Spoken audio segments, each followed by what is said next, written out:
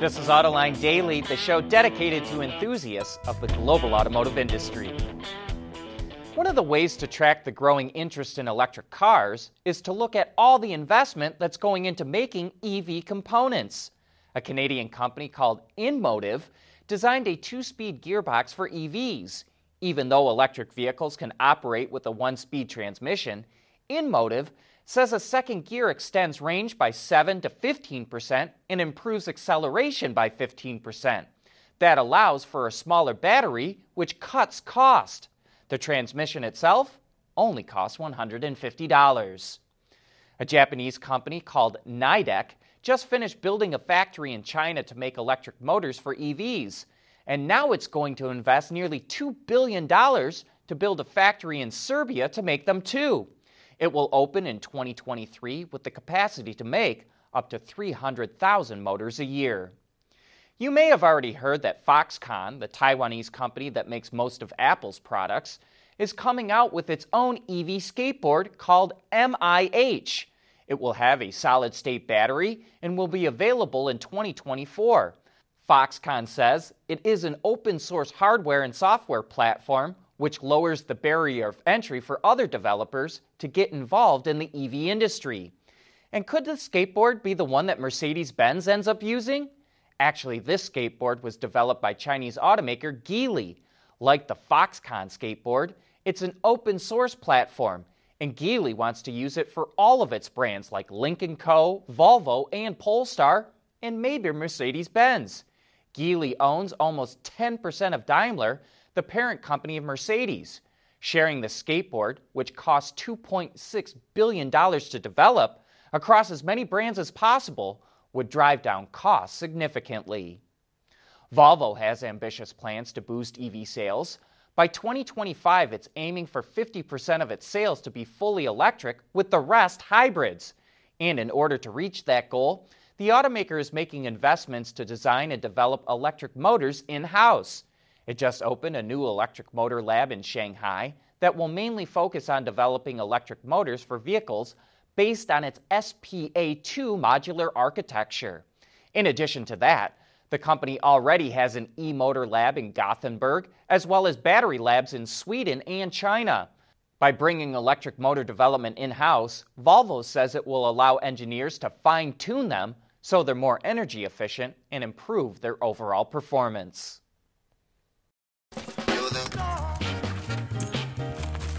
Where is the car key? I don't understand. Which hole has the car key in it? Come on, I don't want to be late to this. You're killing me, man. The all-new Elantra with Hyundai Digital Key.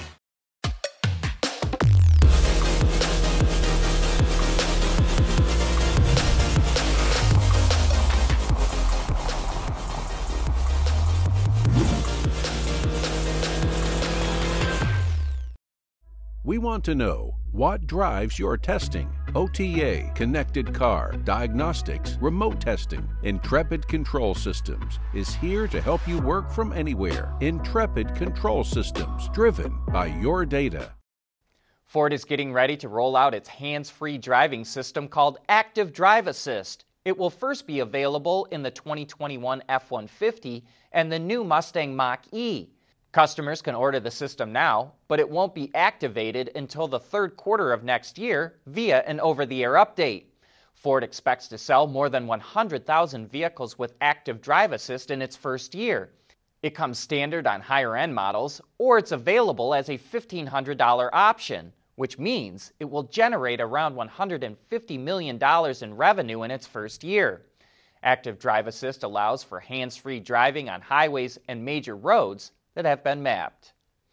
It doesn't seem like a day goes by without a headline for someone working on a new robo-taxi or passenger drone service. But currently, there's no rules or regulations in place to govern these mobility solutions. So a number of companies and experts are banding together in an effort to change that. The Commission on the Future of Mobility was set up to modernize policy and regulation around the way we move people and goods. Companies like Qualcomm, FedEx, Goodyear Tire, and Hyundai have already joined. Even former Ford CEO Jim Hackett will co-chair the commission. The group hopes to propose a new mobility framework in 2022. the Hyundai Group must really like designer Luke Donkerwolke. He joined the company in 2016 and eventually worked his way up to Chief Design Officer, taking over for the legendary Peter Schreier. But in March, Donkerwolke abruptly retired for health and personal reasons.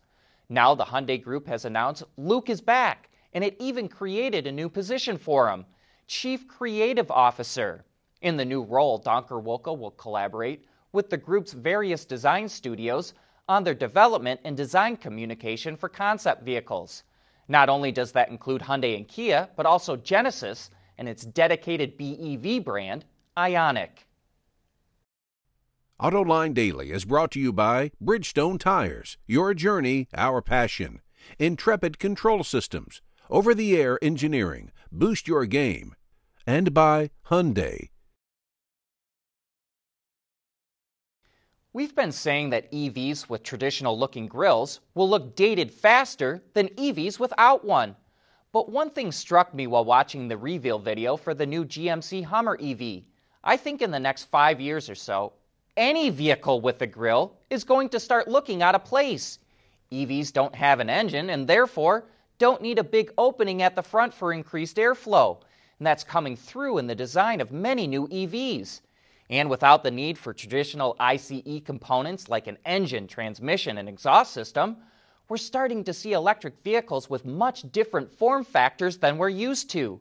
The Jaguar I-Pace, Tesla Model X, and Honda E come to mind. In the near future, we'll also have the Lucid Air, Cadillac Lyriq, and Nissan Ariya.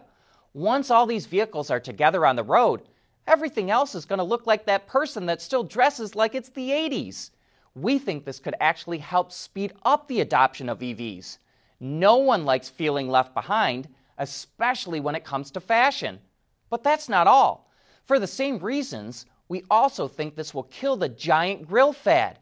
If you don't need one and it looks dated, why would you put a big grill on an EV? We bet you see more vehicles like the Infiniti QX Inspiration concept that uses lighting and design elements to create the effect of a grill. And there's a lot of different ways to develop a brand identity going down that path. We know vehicles catch on fire, whether they're powered by gas, diesel, or electrons. But with EVs being the new hotness, they're grabbing all the headlines, which is not going to help with adoption.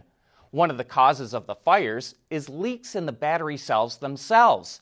And leak detection experts Inficon recently came up with a new way of testing battery cells even after they're filled with electrolyte. Here's how that process works.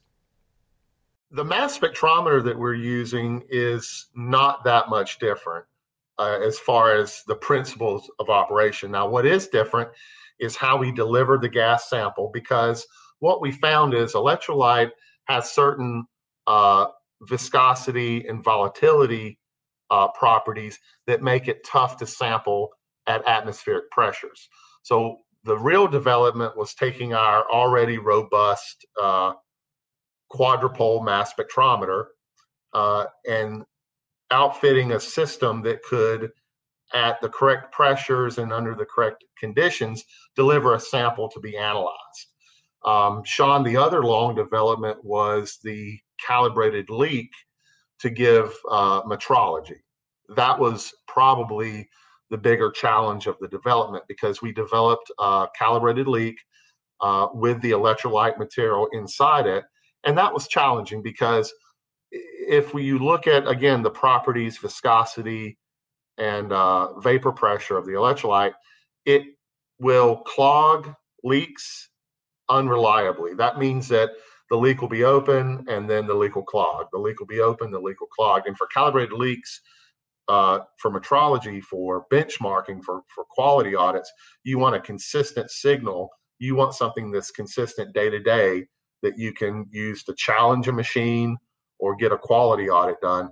And coming up with a calibrated leak based on electrolyte, that was pretty challenging. So the mass spectrometer that we have has been around for many years. You may see them in refrigerator plants, freezer plants. They're kind of the industry standard for refrigerant leak detection, end-of-line automotive assembly for AC systems. So we took something robust and well known, but we had to create a system around it to give the exact pressures, the exact sample condition, and we had to meet the challenges of that calibrated leak so our customers could have metrology behind what they're measuring. Check out that entire interview if you'd like to learn more about leak detecting and leak testing of battery cells. But that's it for today's show.